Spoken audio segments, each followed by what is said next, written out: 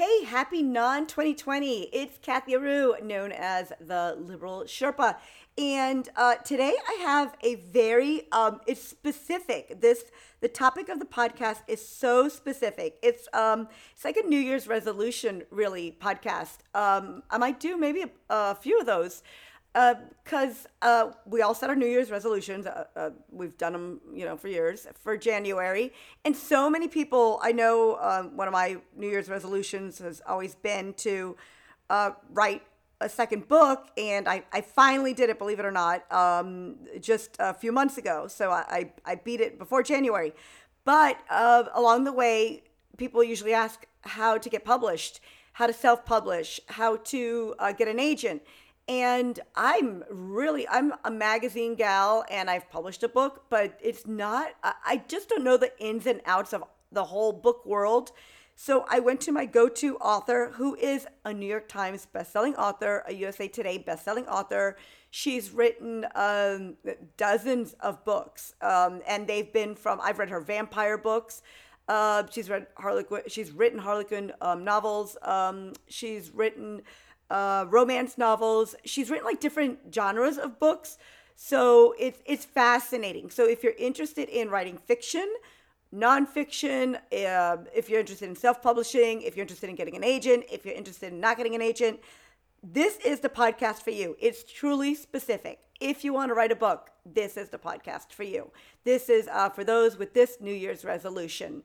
And if you weren't thinking of this New Year's resolution, then maybe, I don't know, maybe the podcast will pump you up and you'll have a book done by the end of the podcast. Okay, it's Caridad Pinero. You can look her up. We'll tell you all about her. Okay, I hope you like it. It's very specific. I hope you like it. It should be specific. I hope it is. All right, she should call any minute now. Oh my gosh, this is Caridad. I'm so excited. One of my favorite authors. Caridad, Hola, Kathy. ¿Cómo estás? ¿cómo estás? How are you? I'm doing well, thank you. So, I'm sorry, what were you saying earlier, that I'm sounding super Cuban? You are sounding very Cuban, mi amiga.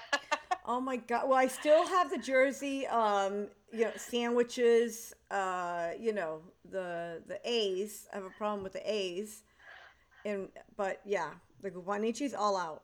It totally is. It totally is. You've lost all the New York, New Jersey accent there. Can you believe it? All it took was a year. And these Cubans, they're so influential. They are. They are. It's that's why I always used to take my daughter down to South Beach in Miami to get her fill of la cubanidad. You know. Ay, pobrecita. So did she learn? Did she learn Spanish? Not at all. But No. she taught herself Korean, which is a very funny story. But Because she loves. she can understand it, but her Spanish is very limited. But she loves like the Korean pop music, right? The pop. She does. She's been doing before the pandemic. She's was doing photojournalism and had press passes for a number of the K-pop events, and would cover them and do reviews of albums and dramas. And she's actually written a book teaching people how to learn Korean, both the Hangul and the words via story that she's writing. So she knows that she didn't fall far from the writing tree. No, I was about to say, my God, it's her second book, right? And she's like 10. It is her second book, yeah. Her first book now has come out quite a number of years ago, and now she's working on this one and doing a number of other writing gigs. Wow. Is it fiction? It is fiction. It is kind of a romance. It reads like a K-pop drama because it is for people who enjoy, the dramas and obviously that kind of, I forget there's a word for it, but all the K things, the Korean food and everything else. And she's having a blast writing it and, getting noticed and doing some other things. In fact, she appeared in Forbes magazine. What? She did. They were covering this whole explosion of everything Korean, and they had asked her to comment on it. So it was very exciting. Oh my gosh. I didn't know. Now I'm jealous of her and I hate her. And You know, that's how women are. Like immediately when we find out, someone's doing well, I have to be like, no way. Yeah, So well, you can check out our website at KoreanFromContext.com if you want to just pick up some very simple Korean words and find out more about their culture, which she's really into, in addition, obviously, to her Cuban culture, because she still wants to hold on to that as well as her Italian culture. So she's a real mix there. oh my God. I follow her on the gram. So I see on Instagram she's got a lot of the Korean stuff going on there. So that's, and I might follow her one other place. So I knew she was up to something in that area, but I wasn't, I didn't go to her website. So I probably should go to her website because I didn't realize. That's amazing. I only know Onyo Haseo. So. Oh, yeah. Yeah, I know Kamsamnida. Wow, that's even better than means Onyo Haseo. thank you. Oh. And Sarange. Sarange, which means I love you. Oh, that's so sweet. I learned Dutch, and to say I love you is ik houd van jou. It rolls right off the tongue, not. Right. So on Valentine's Day, every card in Holland says I love you, and I asked them. I said, well, why don't you just say it in Dutch? And they're like, listen to us. Ik houd van jou. So they're very aware that it's not very loving to say I love you in Dutch. But okay. So typical Cubans, we didn't even introduce ourselves. No, we didn't. We're like, okay, so you're Caridad Piñero, and one of my favorite authors, and I've got to be honest, I just love your Vampire the Calling, the Calling books. Thank you. That's just I devoured those. I love those. And I think I've compared you to like James Patterson. You've got that same style.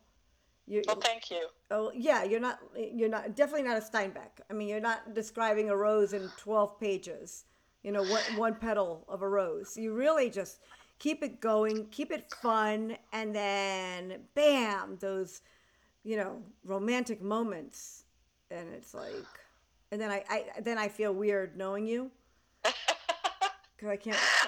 I totally get that. My daughter cringes every time we go somewhere and I have to do a book reading because she's just ready for one of those scenes, but I do try to avoid them in public. Oh my God, but you've done them in public? You know what? My very first radio interview, out of the clear blue, the person looks at me and says, oh, by the way, your editor says you write some very hot scenes. You do. When we come back, I'd like for you to read one of those for us. And I'm like, what? We're not allowed to say those words on radio, are we? Yeah, and yeah, but you don't have dirty words. I mean, you describe it. It's all about. It's very romantic. It's very. Yeah, it is, and that's a big thing for me because I want the characters, especially the female characters, to be very strong. They are, which I always try to do in every kind of book that I write. But I do want them to, have those romantic and tender moments with whoever happens to be their guy, even if it's a vampire in some of my other books that you love so much. Oh, I love them. But it's just been a wild ride. I can't believe it's been over 20 years since my first book came out. What? Yeah. 1999. So you were 3 years old and got discovered. I did. I was just a baby. I was just a toddler, even. And and it's been a tough change with the advent of self-publishing. There's been a lot of changes in the industry, and somehow I managed to keep on paddling my feet and keeping my head above water.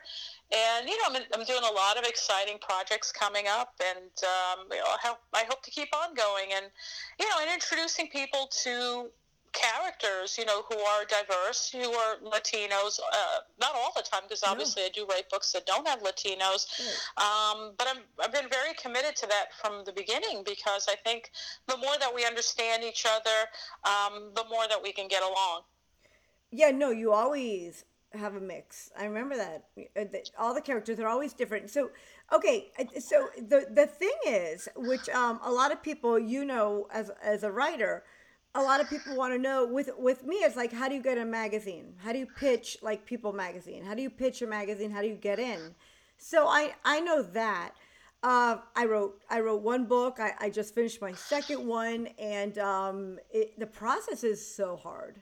Oh my God, it's so difficult for me. But then when it's done, I'm the queen of the world. I'm so proud. But I do nonfiction, and I've always done nonfiction. I tried to be you, I think, for a week, and I wrote 6 pages, and everyone Right. laughed at me with the love scene, and it was an embarrassment, and I threw it away. But how? Okay, so how does? Oh, I didn't introduce you again, Caridad. Like we didn't do it again. Okay, you Caridad Piñero. You have written how many books? Well over 50. Between novellas and everything else, I'm at least 50 books and novellas, maybe more. So yeah, I've been busy. I New usually have New York Times two. best-selling author. Wait, Thank you you. usually have two what? What were you gonna say? I was going to say, I mean, I usually, depending on what it is, have two new books a year. Um, Sometimes it turns out to be more because when you're traditionally published, you're really relying on your publishers to set the schedule, and sometimes books get moved up, sometimes they get pushed back, and they end up all coming out, in a year instead of over 2 years or something like that. And now with the advent of self-publishing, I have books that I've gotten the rights back to, like the vampire books that, I'm trying to re-release every 3 months or so that readers have something they can either revisit, or in case they've never read me before, they have something new to look at. So, it's an exciting process. And even now, I'm working on finishing up two other stories and thinking about some new stories to pitch to my agent, who in turn will pitch it to an editor, hopefully at one of the houses. Well, okay, you got to talk. You're talking lingo to me, which I get, I understand. But like Random House and Simon Schuster and all those guys, right, are the houses. Eh, Right, right. And actually now, there's less and less of them. When I first started writing, there were about 10 or 11 different publishing houses. And, eventually we used to call them the Big Six. Which is, pretty much all the New York publishing houses. right. And then little by little, they've kind of been eaten up by other houses. So, for example, Harlequin, who was an independent publisher for a long time, got bought by HarperCollins. St. Martin's is owned by Holtzbrink, who actually owns Tor and a number of other houses. They do them like imprints, and Simon and Schuster just has a whole bunch of them. And in fact, they just got bought by, I think, Bertelsmann. So, there's really, in the last 20 years, been a huge consolidation in the publishing industry, where now it's maybe the big four publishing houses in New York, with all their little divisions.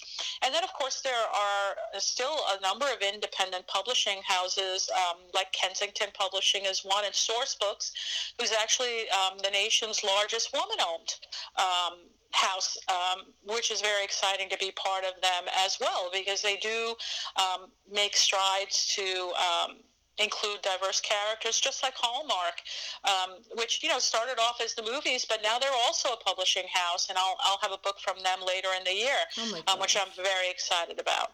Wait, okay. So Hallmark was just on TV, and now they decided they're going to publish books. So Right. so it isn't that in an age of YouTube and streaming and Netflix and blah blah blah blah blah and Hulu and all this stuff, you're telling me that Hallmark went from TV to books. They've gone back to the old reliable. They did, because they had such massive success with their channel and the assorted movies that everybody just absolutely loved. That originally what they were doing was hiring authors to translate those those screenplays, those movies, into books. Oh. And then there just was not enough of them. The demand was so huge that they realized, wait, we need content. And so they started a publishing house and obviously went out and asked for submissions, got people who pitched books to them, and then they would decide which ones they would take. And out of those now, in addition to probably having still original movie content, they then also will consider some of those books for possible conversion into a movie or a motion picture that will be shown on television. So that's exciting as well.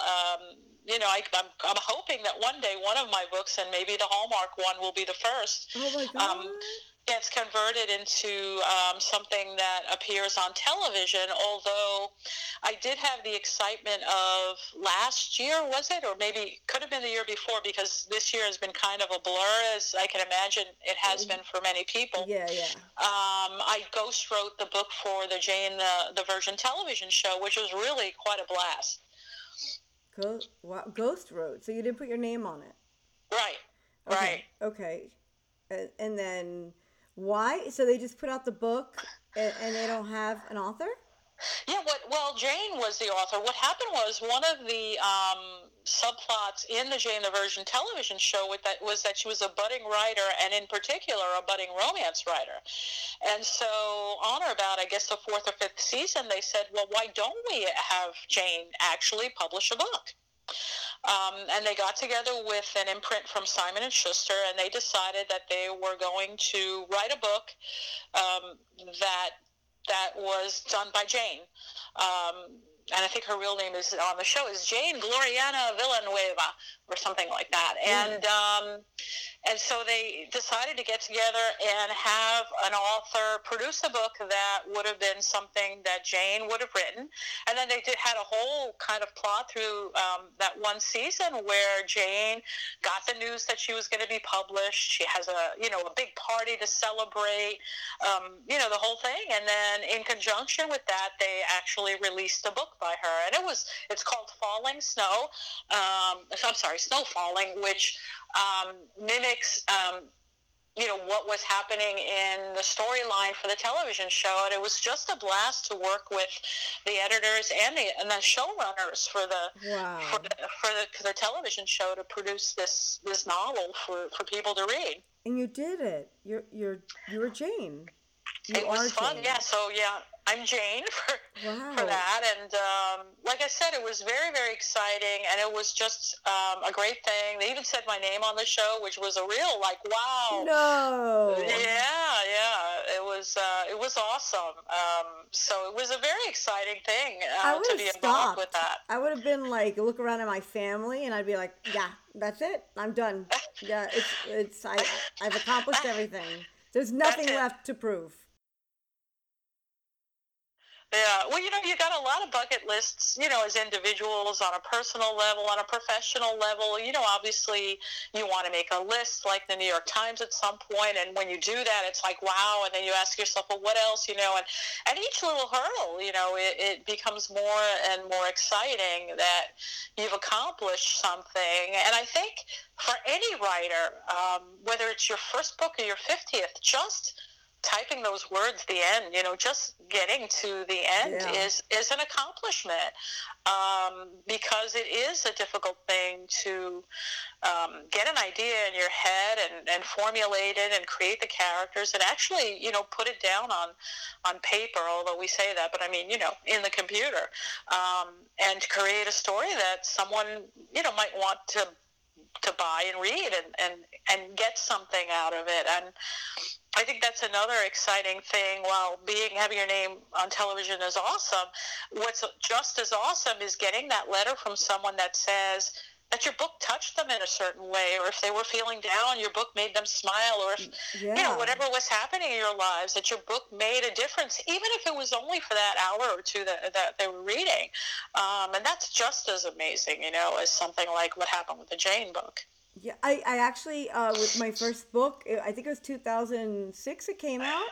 I've actually recently ruined someone's life, Oh no. Yeah, apparently they got a little bit too motivated. So they quit the comfortable job, and the whole book was about getting out of the comfort zone Yeah. and going for it. So I've apparently ruined. His name is Mike, and he's in Alaska, and it sounds like I've ruined his life. He's very tired, and he shows pictures of that book, and he doesn't leave home without it. And it's Latino wisdom. I don't think there's a tenth of him that's Latino, but it spoke to him, and he said he went for the job, he went for the promotion, and he got it. And he's Wonderful. working harder than ever, and he has to go back to the book just to remind him why he's doing it. But Right. I feel guilt. I really, No, I don't, I think I don't feel it's good about it. fabulous. I've ruined the man's life. Yeah, I think it's fabulous. I wrote a book ages ago, and I haven't re-released it. It was called Feliz Navidad, and it obviously was a book set around the Christmas season. And it showed the whole Cuban Noche Buena. Where you sit down with all your Yeah, family, and you have a lechon, and everything yeah, else. And the amazing thing was the responses that I got from people saying, "Oh, I'm Jewish, but that reminded me of my family Hanukkahs, and I haven't done one in a while, and now I'm going to do it, or I'm Polish, or I'm this, or I'm that." So yeah, it was the emotion during the meal that and the feeling of family that really communicated itself to multiple people in different, ethnicities and nationalities. And I thought, okay, that's great because it gets people thinking and it gets people reacting in a positive way. So, that's the beauty of being a writer. I mean, sure, you could also get them reacting in a negative way, let's face it, as you right. did. Well, no, he's happy. He's thrilled that I've ruined his life, Well, but there you I go. feel guilty each night that I go to bed that I've done this to this poor man. I think he's getting less sleep than ever, but he's more motivated than ever, and it's just like go for it, just go for it. Yeah. And I'm not there to counsel him or hold his hand, so he's just that's it, that's his guide. But I just did one. I just did my one, and then I didn't know how to write. I don't do fiction. I don't. I tried. I can't do it like you. I rather read your fiction. I rather read it than do it. It really Yeah. it made me cry.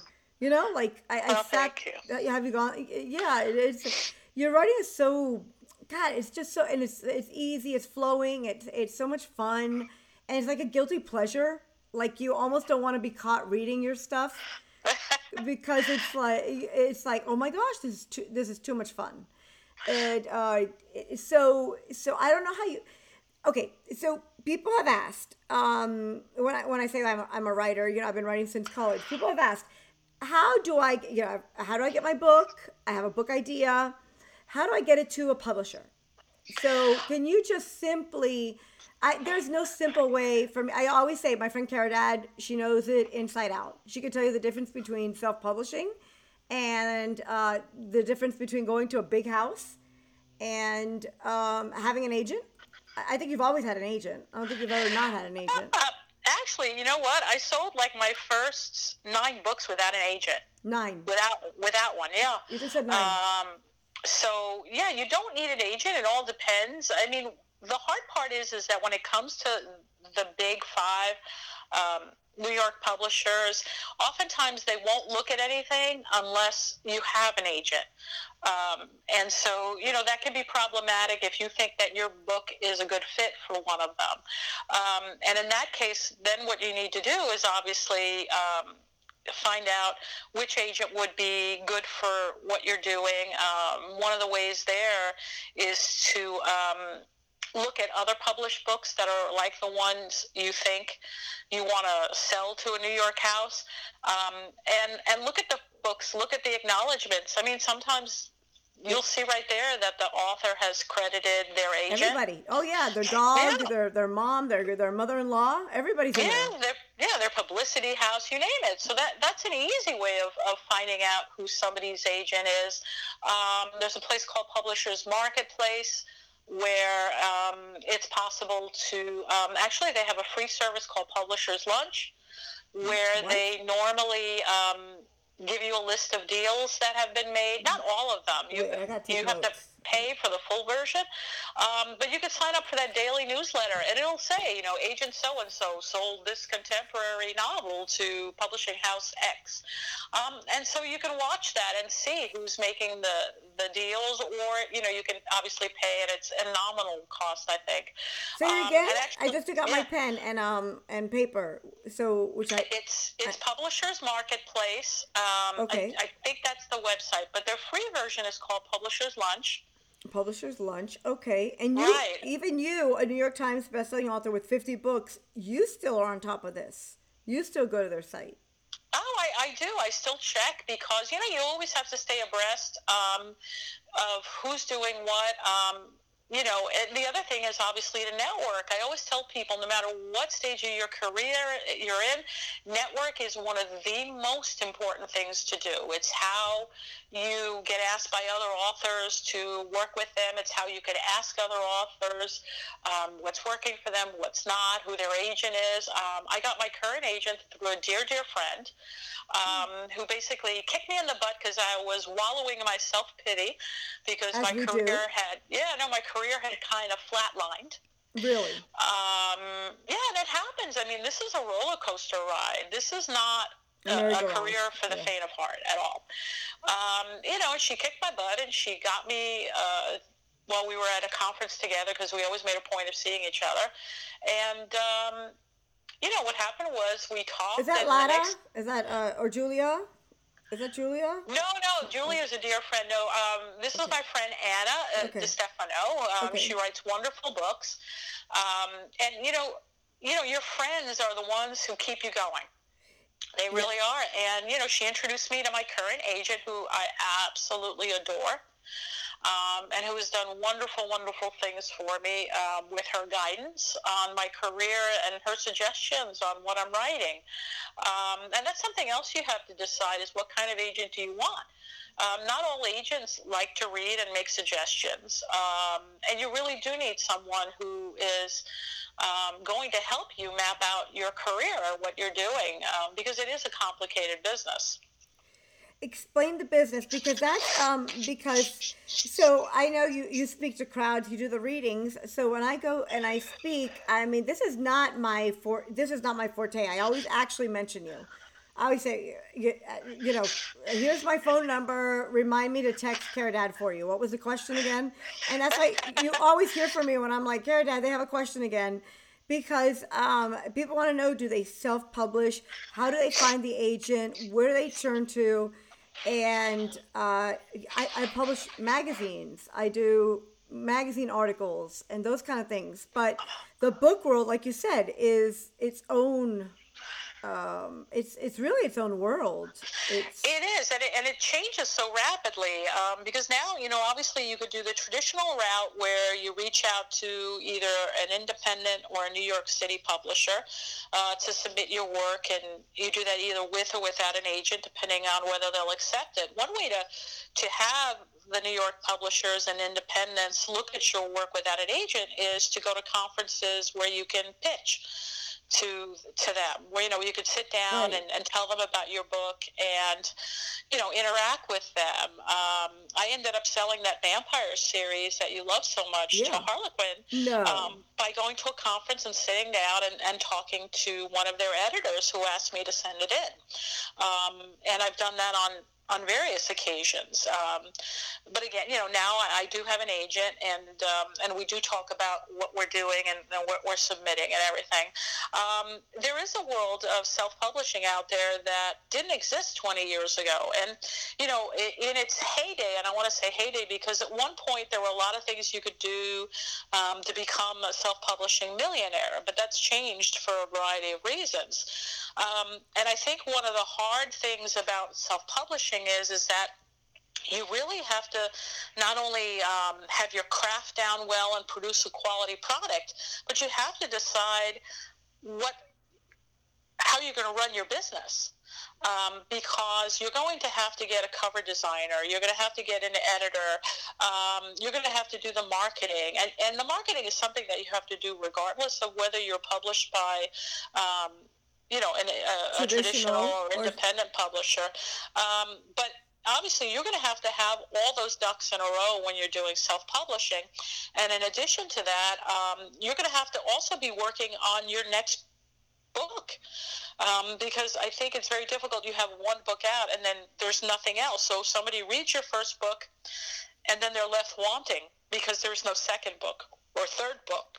Yeah. And so on. And that can really just kill you right off the bat of developing that's me. You a define fan base. you just defined my career in a second there. Yeah. Well, because you only have the one, and then they're like, well, what else? And then if it's 6 months go by or a year goes by, then it's kind of like, who was that? What was their name? Because they've already forgotten, because they've already read 10, 15 books, especially in the romance genre, because romance readers read prolifically. So you have to think about that if you're self-publishing, is what do you have? When is your next thing going to be out? And really set down a business plan to work. Now, there's also something that people are calling hybrid publishing. Okay, I'm writing this down. Hybrid? Okay. Yeah, it's really, when you hear somebody say they're a hybrid author, it gets confusing, because a lot of us say we're hybrid authors because we're self-publishing in addition to having books being released by traditional publishing houses. Right, okay. But there's another thing called hybrid publishing, and there are quite a number of them out there. And I'm a little iffy about them, because basically you give them a book and you pay them to do the editing and to do the formatting of the book for ebook and for print book, and to do the cover design. And some of them could be quite expensive. I mean, there are some they charge you $7,500 for those initial steps. And then if you want more detailed editing, developmental editing, and all kinds of other things, it's a ka-ching and a ka-ching, and the money just keeps on adding up. And, I've not only heard horror stories, I've had people tell me, I spent $15,000 to publish this book. Oh my gosh. Right. And I'm like, well, what are you selling it for? And they're like $15. And I'm like, that's a really tough sell. You've got to know the market. You've got to know what the price points are. And $15 for most fiction, is a difficult price point. What are the price points then? Okay, so when I go to CVS, I see there's a stand there. I always look for you because I have found you there before. So that needless to say, I always look for you. So your book is sitting there, and it's like it's like a $4.99, $6.99 type thing, paperback. They've gone up in price a little. I think the paperbacks, I think the Harlequins are like $5.99, and then my longer books are generally $6.99, $7.99. Trade paperbacks could range anywhere from $12 or $13.99 to $16 or $17. What's trade? What does that mean? What's trade? Trade paperbacks are a book that's like a hardcover size, but it doesn't have a hard cover. It has a soft cover. It's trade. Okay. And they're actually selling quite well right now, because hardcover books and trade paperback books are books that people will give to people. Whereas, when you talk about your smaller mass market books, those are your typical, what do you call them? 5x8, 5x9, the smaller paperback size. They're not typically a gift item. So, it all depends. Your publisher, if you're traditionally published, is the one who will decide, whether you'll be in what we call mass market, which is paperback, or trade paperback, or hardcover. And it's really unusual for your average writer to be in hardcover. That's really somebody who's already been selling, a lot of books. Really? In a print run. So. Okay, so hardcover is not like not everyone. It's not first hardcover and then goes to soft cover. It's pretty much you're going to go to the soft cover. Right. For most writers, they'll start off in either trade paperback or mass market. It would be unusual for them to go into hardcover right away. Okay, so what are the steps? Because I've given people before, I've given them the proposal of what it should look like. it like title, marketing, bio, YU, comparisons. Yeah, Like, it's very different from that's a nonfiction proposal, which is very yeah, different from a fiction proposal. really. Yeah, because usually for a fiction proposal, what if you haven't been published before, if you don't have a lot of publishing creds for short stories and things like that, Yeah. you usually have to have the entire book and a synopsis. Usually about 6 or 7 page synopsis, and that's what you'll give to an editor or an agent once they ask for it. If you've been published, um, and people know you, then you can sometimes get away with just a synopsis or with a synopsis and the first 3 chapters of the book. And then that's what you would send off to try to sell your work to your publisher. So it's different than nonfiction because you're not really comparing yourself and to giving the target market or anything like that. When you write the book, especially if we're talking commercial fiction, you would have decided, oh, it's a mystery or it's science fiction or it's a What's romance. commercial fiction? What's Commercial fiction is genre fiction. Anything where you can say, it's a mystery, it's a romance, it's cozy mystery, it's romantic suspense, whereas literary is really where it doesn't fit into any of those set, definitions. Oh my gosh. Yes, and literary fiction again is its own creature. You have to find somebody who does literary fiction. I mean, all the big houses have literary fiction imprints.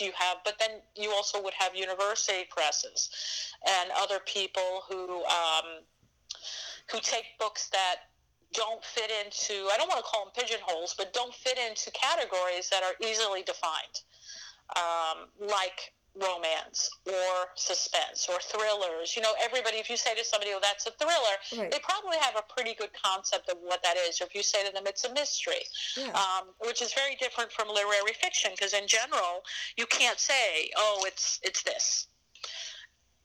Okay, so then I only know, so I know the nonfiction world, and I don't. So your world is you write the whole book. You are so confident in yourself that you would write the whole book and then a synopsis and turn it over to your agent. Yeah, when I first started, I had to write the entire book and turn it in.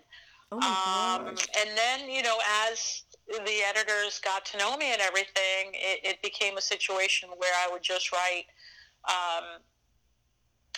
I would write a synopsis and 3 chapters usually.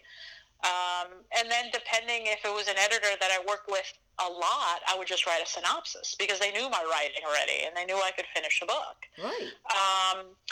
The funny thing it was that, I've written in a number of different genres, and so it was not unusual at one point when, I went from writing what we call contemporary romance, that I went to writing vampire stories, that they were like, okay, but do we know if you can write a vampire story? And then once they knew I did, and then I did contemporaries again, and they were like, well, how do we know you can write a contemporary? And I'm like, because I wrote 9 of them. And so I literally had to write the whole book that one time. But I think now, because I do have so many books published in different genres, I generally can just do a synopsis and the 3 chapters. But from a career path, I will say that what I did and continue to do is not necessarily a good thing, because people do get used to you being someone who writes contemporary romance. There's somebody who writes, gritty vampire novels or, pulse-pounding suspense. And so, like, when you change it up and you do something different, they're like, whoa, what was that? What did she just do? Oh. And it's hard. Not everybody will follow you one way or the other. And why would you have done that anyway as a writer? Why would you have done that? Well, if you're going to have a career in commercial fiction, it really is best, I think, and I've think other agents and people and would echo that, is that, choose a genre that you love to write and that you understand, and stay with it for a few books. Establish your name, establish that readership before you start bouncing around to try all different things. And why do you bounce around? Well, you want to spread your wings as a writer. You do want to try different things, but if you're going to sustain a career, you really need to at least build that initial fan base by being consistent in what you're doing. And then, you can kind of branch out, whether you do it under your own name or whether you use a pseudonym. Even Stephen King for many years wrote under, I think it was Richard Bach, because what he was doing under that name was very different from what he was doing as Stephen King. And likewise, Nora Roberts, people were used to her contemporary romances and that style. And when she decided to do something grittier that was kind of a futuristic police procedural, she used the J.D. Robb pseudonym because it was so different from her other work. So even really well-known authors will do that to maintain consistency for their readership. So would you say now the book industry? Would you say, it's changed, it's consolidated, there's less out there, but now in the age of the Twitter and all this stuff, what these kids are doing today, would you say that still books are just as popular as ever? Surprisingly, the numbers have been staying relatively consistent. I think there has been some decline. But I think what's interesting is that young readers actually like to read in print, not digitally. For them, it's a big thing to have that hardcover book or that trade paperback book. It's something that they share. It's something that other kids see. And I think that, really we have to be thankful to a number of writers, whether you like the books or not. The Twilight books, obviously J.K. Rowling, with Harry Potter, and others who have had these mega hits, especially for younger readers, and have created a whole new group of readers that maybe would have fallen off and not been doing that if not for the popularity of Harry Potter or Twilight. Those definitely, and the Hunger Games, those books definitely reached. They're so good though. Yeah, they were good books that reached a younger audience. And now that younger audience, has moved from being, tweens to teens to young adults who are reading. Right. So I think that, it has been maintaining some consistency, and, obviously ebooks have also helped older readers because, they can adjust the size of the print on e-devices and things that you couldn't do. Although there are large print books, sometimes they're not that readily available in library systems or in stores. But e-readers have taken away that problem because now you can make it as large as you need to. Oh my God, you know every aspect. Care Dad, you just know every aspect of this industry. Well, thank you. I try to keep up. It's difficult. No, it's like, I don't think you know what you know. It's so interesting. Like, you just know what you, it's great, actually. I love it because, you know your stuff. So, I gave up giving, writing notes. I'm just going to ask you later on a text, like, what was that again? So, Okay. oh, no, but okay. So it's important to explain why, because people rarely believe me or want to believe me. And they get very frustrated with me when I say some houses won't talk to you unless you have an agent. And they get really upset with me because it's almost like they feel it's an insult. And this is usually someone going for their first book.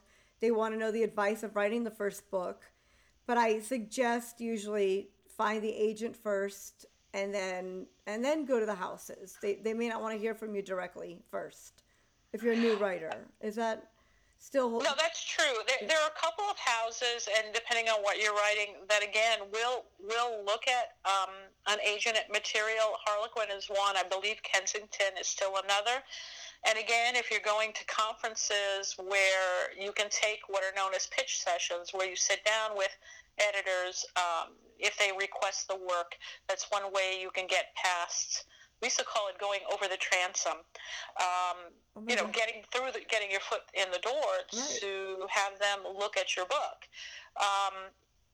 But that's just the way that the industry works, and basically, and even more so now, because with ebooks and with changes in the industry, editors are really hard pressed. They're working really hard to not only get through new materials that are sent to them by agents or by individuals who have done what I've just suggested. Yeah.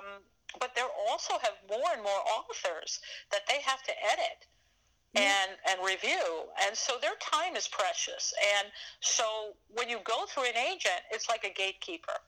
That editor says, well, this agent, she's got a name, she's got a reputation, she's going to send me something that I'm going to at least not be able to look at, and it's going to be a professional product, and it's going to be well done. And that's why, the editors are really overworked now for a lot of reasons. And so having an agent, number one, helps you get past the gate, and that agent is putting their reputation on the line by saying, I think this is a product that you're going to want to look at. But also, an agent can tell you, this needs work. I think you need to do these things before we're ready to go out with it. And the other thing is, the agent's following the business, and they're talking to people, they're talking to other agents, they're talking to editors, they're schmoozing. Yeah. So they know who's looking for what. And so that's wonderful, because you may have something, and they know, so-and-so at this house, they're looking for just this project. And so that helps you as well. Then on the other end, once you have sold a project, if there's any issues, if the agent needs to go to bat for you, it's good to have the agent being the one who's kind of saying, hey, how come it's taking you so long, or how come we're not getting this, or, she really didn't like that cover, is there any changes you can make? So that you're not the one who's having that discussion with your editor, because you want to have an easygoing discussion all the time with your editor. And so the agent does, I don't want to call it the dirty work, but, the difficult part of the relationship. So it sounds like a really tough job to be an agent, because you have to, I'm a really slow reader, but I like it because I devour every word. I love it. I enjoy it. I take my time, and I was an English lit major, and I'm a slow reader. But an agent has to be fast then, right? They got to read all these proposals quickly. They do. They have to read through a lot of proposals oftentimes to decide whether or not they can represent someone, if they love the project enough, if they think that, it's something that they can do, not just for now, but, that this is an author who they can help build a career and keep their eye out for things that are going to be good for that author. Like I said, the experience I've had with my current agent has just been absolutely fabulous. And as you know, I've recommended her to other people just because I've had such a positive experience. Yeah. And she's really, she gives me insights on what I'm writing and maybe some changes that need to be made, and also makes suggestions about, okay, now we're finishing these projects, but what else are we going to be working on? Oh my gosh. What makes sense for you to do next? Which is where I am right now, trying to think of another storyline for something for the future. So it is a business where you're always working, but maybe sometimes working at different things. You're working on a new project, you're working on other projects that are already finished and need revisions, you're working about what am I going to market, how am I going to market. So it's just a whole mix of things that you're always thinking about. Well, I'm like the worst author ever. I wrote that one and I dropped the mic and walked away and, thought I was done. I didn't realize, I had to keep going with this stuff. I do have the second book out, so I'm catching up to you. I've got 48 more to go. But There you go. I'm going to get there in 100 years. So, what do you tell then? Because people listening to this, I know they have book ideas.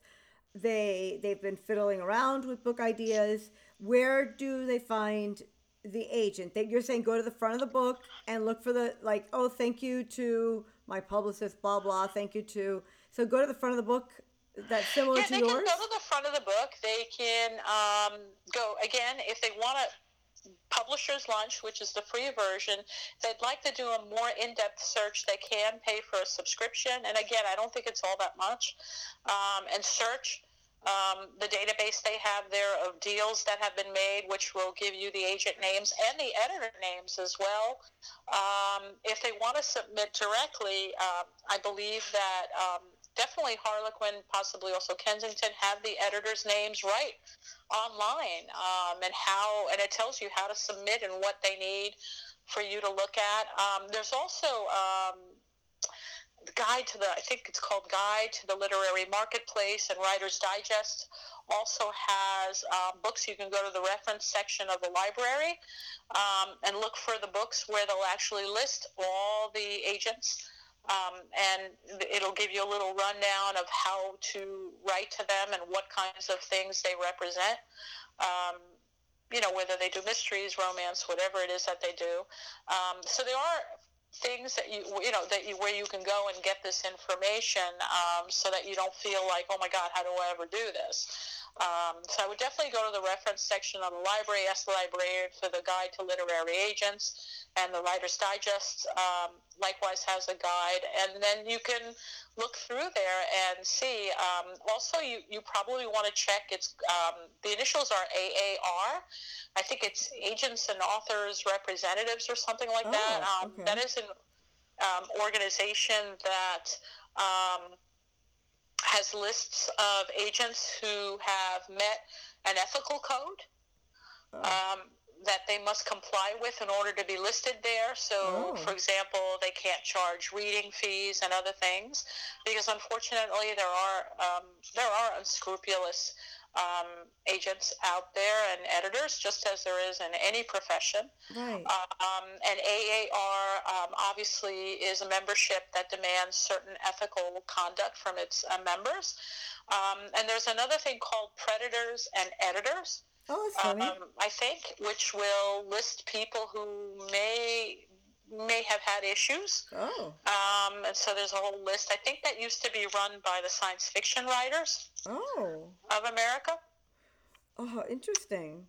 So, there are ways to find out who's out there and who not to go to. And definitely AAR is a place where you can get a list of reputable agents, and Predators and Editors is one where you can see if anybody, has behaved badly, I guess you would say. So what do you, it's like, I always feel like it's the last question, but I always want to ask more. So just hang up on me if I go too far here. I'll just ask two more minutes worth of questions.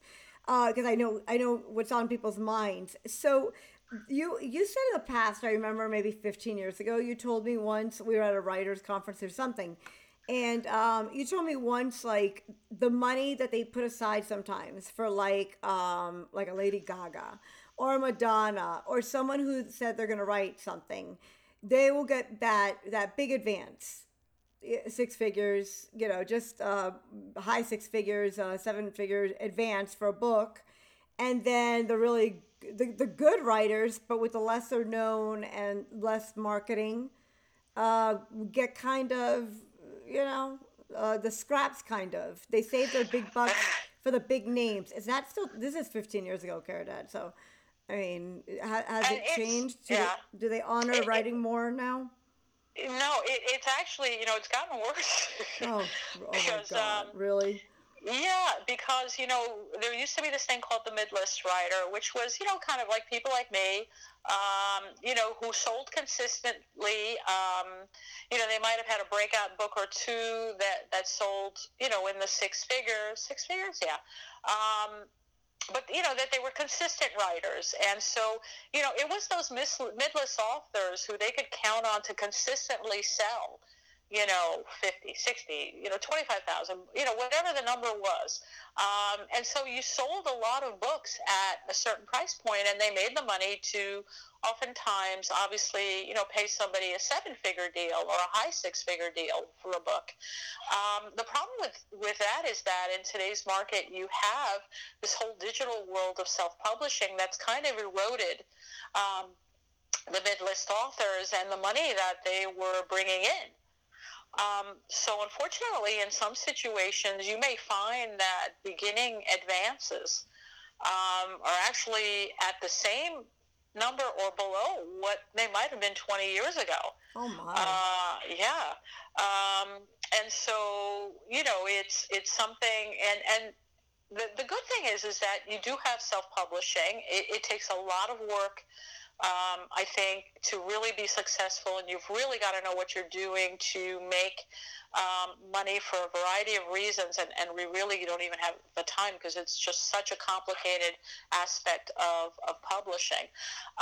But I think that there are a lot of opportunities in traditional publishing because, books in print and books from these publishers still sell for a variety of reasons. Again, like we discussed, that trade paperbacks and hardcovers are gift items. Right. There are younger people who are reading. They still buy, obviously, digital from these publishers, especially because I think more and more people are seeing that a lot of the freebies and 99-cent books maybe aren't that good in some instances. Not all. There's a lot of fine self-publishing out there.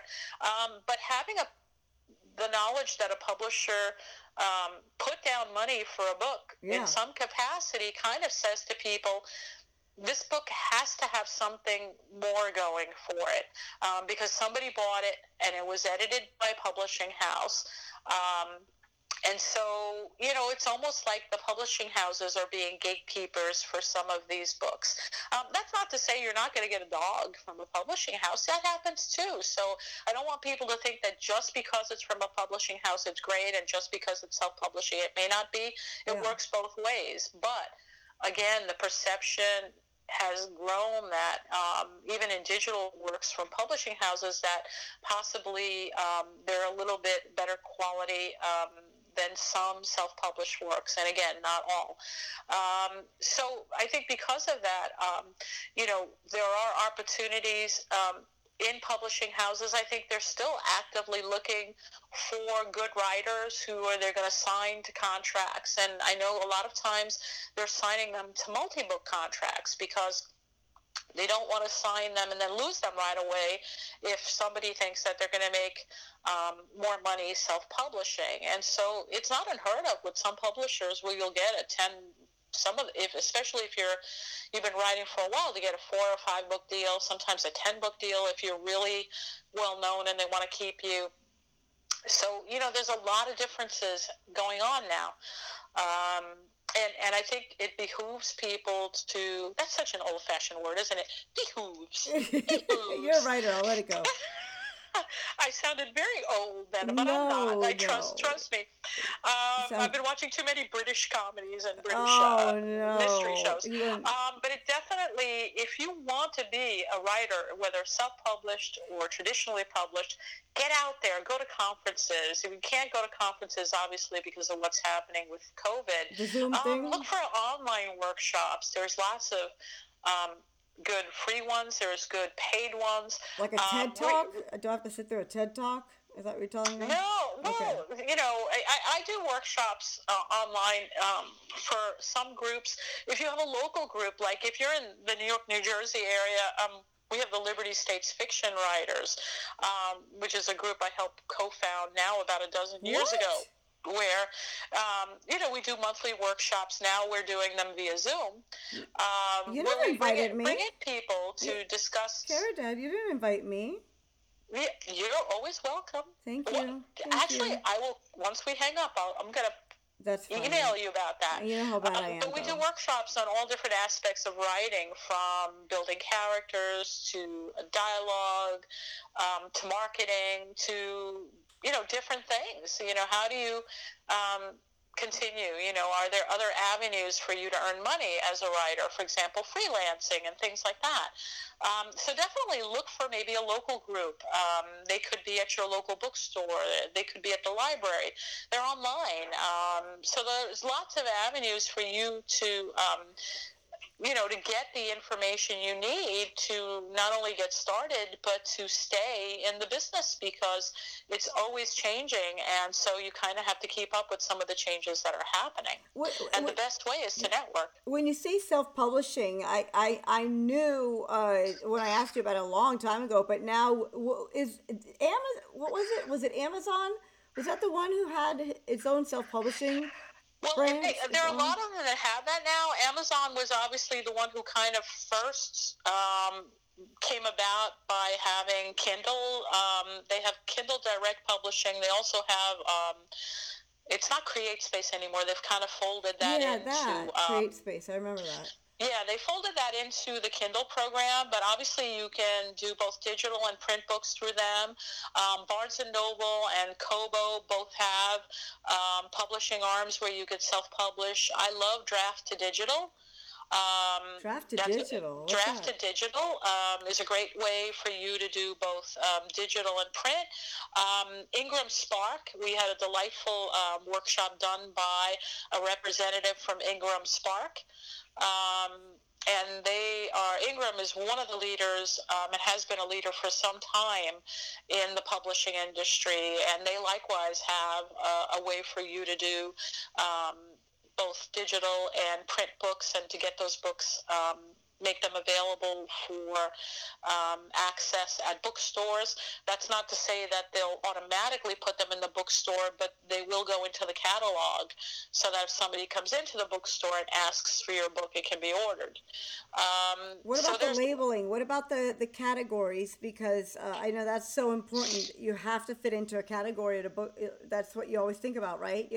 You have to fit in, or you have to be labeled. No one wants to be labeled, but when it comes to books, that's the whole point. You have to know the categories, and to be honest, there's all kinds of games that you can play with the categories, so that you end up with that little yellow thing on Amazon that says bestseller. There's some really unusual categories out there, and if you pick the right categories, it could put you in a position where you get noticed more, and that's a whole thing. I mean, that's what I'm saying. The self-publishing is very complicated, and there's all kinds of things for you to learn. Even after so many years, I'm still learning. And I think that's key, whether it's with writing or with anything else, is that you never stop learning. It's like that old Woody Allen thing. It's a shark, and you got to keep on moving, right? Because, if you don't keep on moving, you have a dead shark.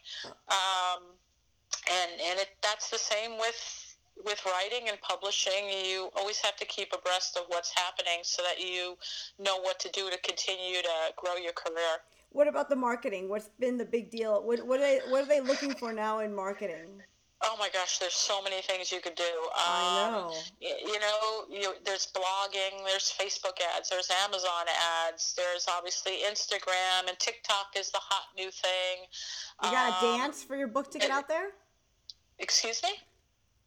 You have to dance. You gotta do a. Oh my gosh! Like my daughter convinced me to do one of those things. I'm almost embarrassed that I put it up there. You did? Oh my God! I didn't dance. I did something else. But there's all kinds of things for you to do out there, and there's Book Talk and there's Bookstagram. There's just so many things. But I think when it comes to that, you really before you do all that, you really got to sit down and think, well, what's my target audience? Who's going to be reading this book? Because even the different social media things, they have very different demographics. They really do. Facebook is trending much older now. We're talking 30 or 40 plus. Ew. For Facebook, whereas Instagram is a younger crowd, and we won't even talk about TikTok because that goes anywhere from, obviously, I think you have to be 13, but from 13 to 90. It's a very different medium, and how do you interact on that medium for the best results? So that's why I'm saying you really have to think about it and keep abreast of things in order to decide what's the best way for you to promote what you're doing. And they still expect a lot of that from you, but do they also help you with the PR? Do they put you on a book tour, or do they do that kind of stuff? No. What? No. No, a lot of it is, do they pick some people to put on book tours? Yes, but I think for most authors, it's you, yourself, and I, or whatever, me, myself, and I. Are you serious? Yeah, going out there and, deciding what conferences to go to. Wait, Caridad, you are a New York Times bestselling author, and they are not putting you in a limo and driving you around the country to go to different bookstores and filling up arenas to read. No. Okay. It's not like that. They make it seem that way on all the movies and everything, but it's not anything like that at all. Yeah, it's very rare for you to go on a book tour. A lot of times, you kind of try to set it up yourself. And I think ultimately you have to ask yourself, what is the best use of your time? Is it doing that? I have a tendency to try to go to conferences that are reader-centric, where I get to meet readers and interact with them and spend time with them, in addition to doing at least one or two professional conferences a year where I am able to go and meet my writing buddies and talk to them, and we can put our heads together and see what to do together or separately and what's working and what's not. What are you doing now then? Zooming? Is Zoom the thing to do? Right now, they've been canceled and postponed, so it's really kind of a bummer. All by yourself. So I have signed up for ones for next year, and we're hoping that they'll go on. Our Liberty States Conference is being moved to November, and actually we're in the process of notifying everybody about that, because it was originally supposed to go off in what was it, October of 2020? Oh, April of 2020. I take it back. And, no bueno. Obviously that wasn't going to happen. No. But now, we've had to push it back to November. So, you've got to watch and see what conferences are still happening. Obviously, you can do things online, but when it comes to reaching readers, you want to really meet them face to face and be able to chat with them. And I love that. That's one of my favorite parts of being a writer, is getting to meet new people and just. I can't even look at you when I finish reading one of your books. I can't even look at you after those. You're funny. You have 3 steamy scenes per. Is it right? Am I right? 3 to 5 steamy scenes per. No, it depends. It depends. I'm going to shock you. My Hallmark book, nothing happens until they kiss at the very end. What? So, yes. Who are you? South Beach Love, and it comes out in May. Oh, Miami? And it is, because it is a Hallmark book, it is very much about the characters. All the books about the characters, but there is nothing graphic or anything like that until they kiss at the very end. And even I have a March book coming out from Harlequin Intrigue called Cold Case Reopened, which was a lot of fun to write, because I absolutely love cold case stories and unsolved mysteries. Oh my God, Anne Rule. Anne Rule is so good at that. Have you read the Anne Rule books? I love it. Yeah, and that particular book, does have some scenes, because, it's a different reader base. But again, one that likes mysteries and things more than sexiness. So, that's the other thing. As a writer, you have to gauge who you're writing for and adapt the book accordingly and adapt what you're doing accordingly. So that's been a fun experience, writing 2 such different books. Well, it's so funny because you always have to write. You've written 50 books, and do you have COVID? Are you okay? No, I just no, I'm a tickle. No, it's okay. I had it, so it's I survived. Not fun though. I'll tell you that much. But so so I remember when you said you had to do those, right? The sex scenes. It was like when you were coming on to another one, you're like, oh no, now I have to come up with a new way to hug, a new way to get under those covers, a new way, like, and poor Sammy, your sweet daughter, having, Yeah. like reading mom's book, and you've got three new ways to do it every new book that you have out there. Well, So, it's funny. Yeah, yeah, people think, oh, a sex scene is a sex scene, but it's no, not, because first of all, to me, it's not a sex scene, it's a lovemaking. yes, And not everybody makes love the same way.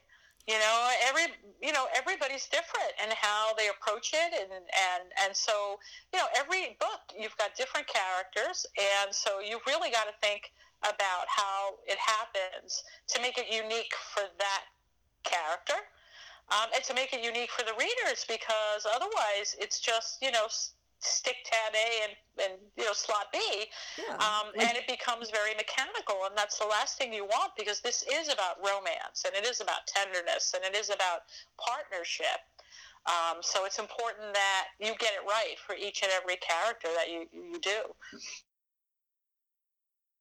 oh no, and it's so much fun when I'm reading your books and you get the butterflies in your stomach because they're, that moment has finally come, and it's like, how did she do that? Like, I forgot that I knew you, and I'm in there, and these characters are about to kiss, and she's a vampire, and my stomach's all churning because I'm so excited that they're gonna have that moment, and then I think about like what you told me. You had to think of every time you write these love making scenes, it has to be new and different. And I can only imagine at home, like, honey, grab the ceiling fan, get this glass of water, and, blow bubbles into this direction. And it's Well, like, sadly, this is why it's fiction.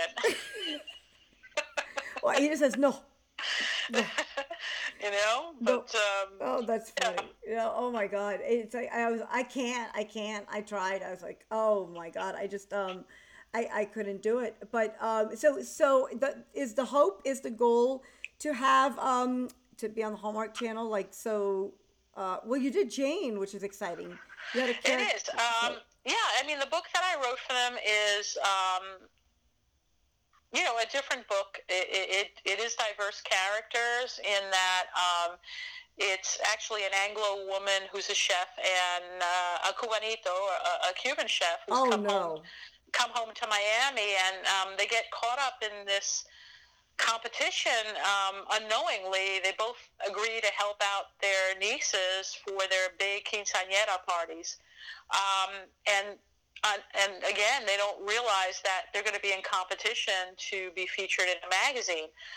So they're both out to make the best quinceañera meal ever.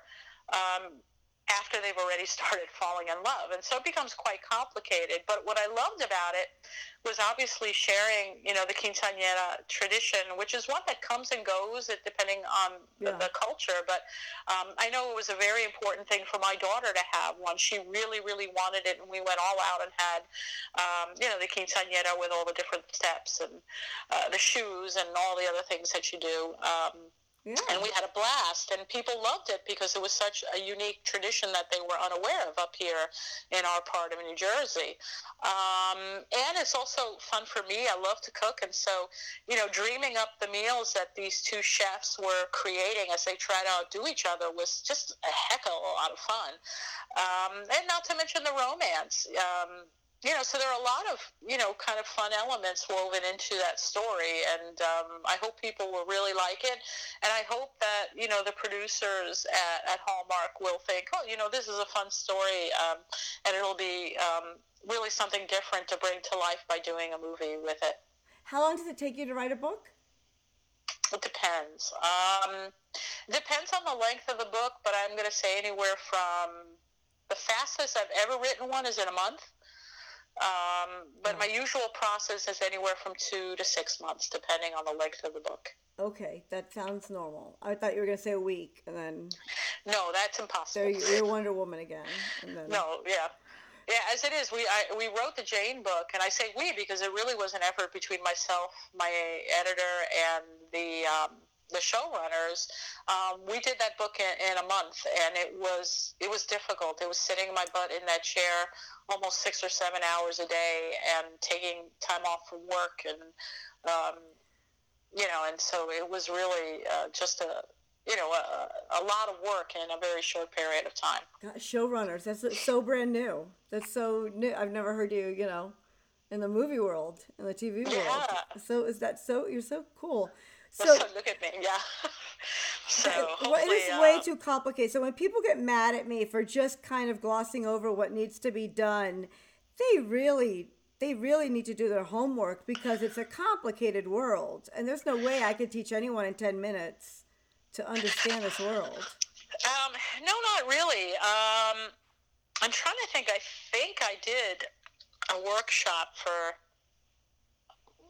if I'll look and see if one of the workshops I did was recorded on that, and send you the link so you could share it. But if not, I'm always welcome to hear from people.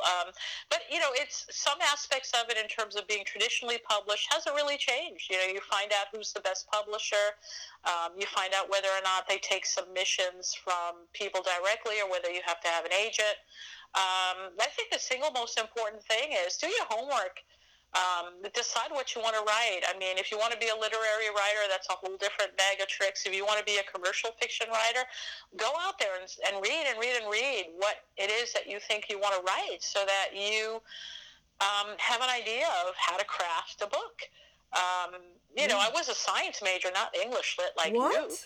And, I was just a storyteller. And I learned how to write in terms of, how to structure the book and everything by just reading and doing my homework. And I always tell people that, you can learn how to do this. But the important thing is you've got a good story in your head that you want to tell. That's something almost that you can't teach yourself. You just have to have it inside you. Wow, it's a science major. That's incredible. So, what can you give away to a listener or someone? I think it would be so much fun. It's so much fun to get a book from you and your autograph, because your books are so special. I just love your writing. Which one can you spare, like, for a listener? Wow, that's interesting. I don't know. It's a lot of fun.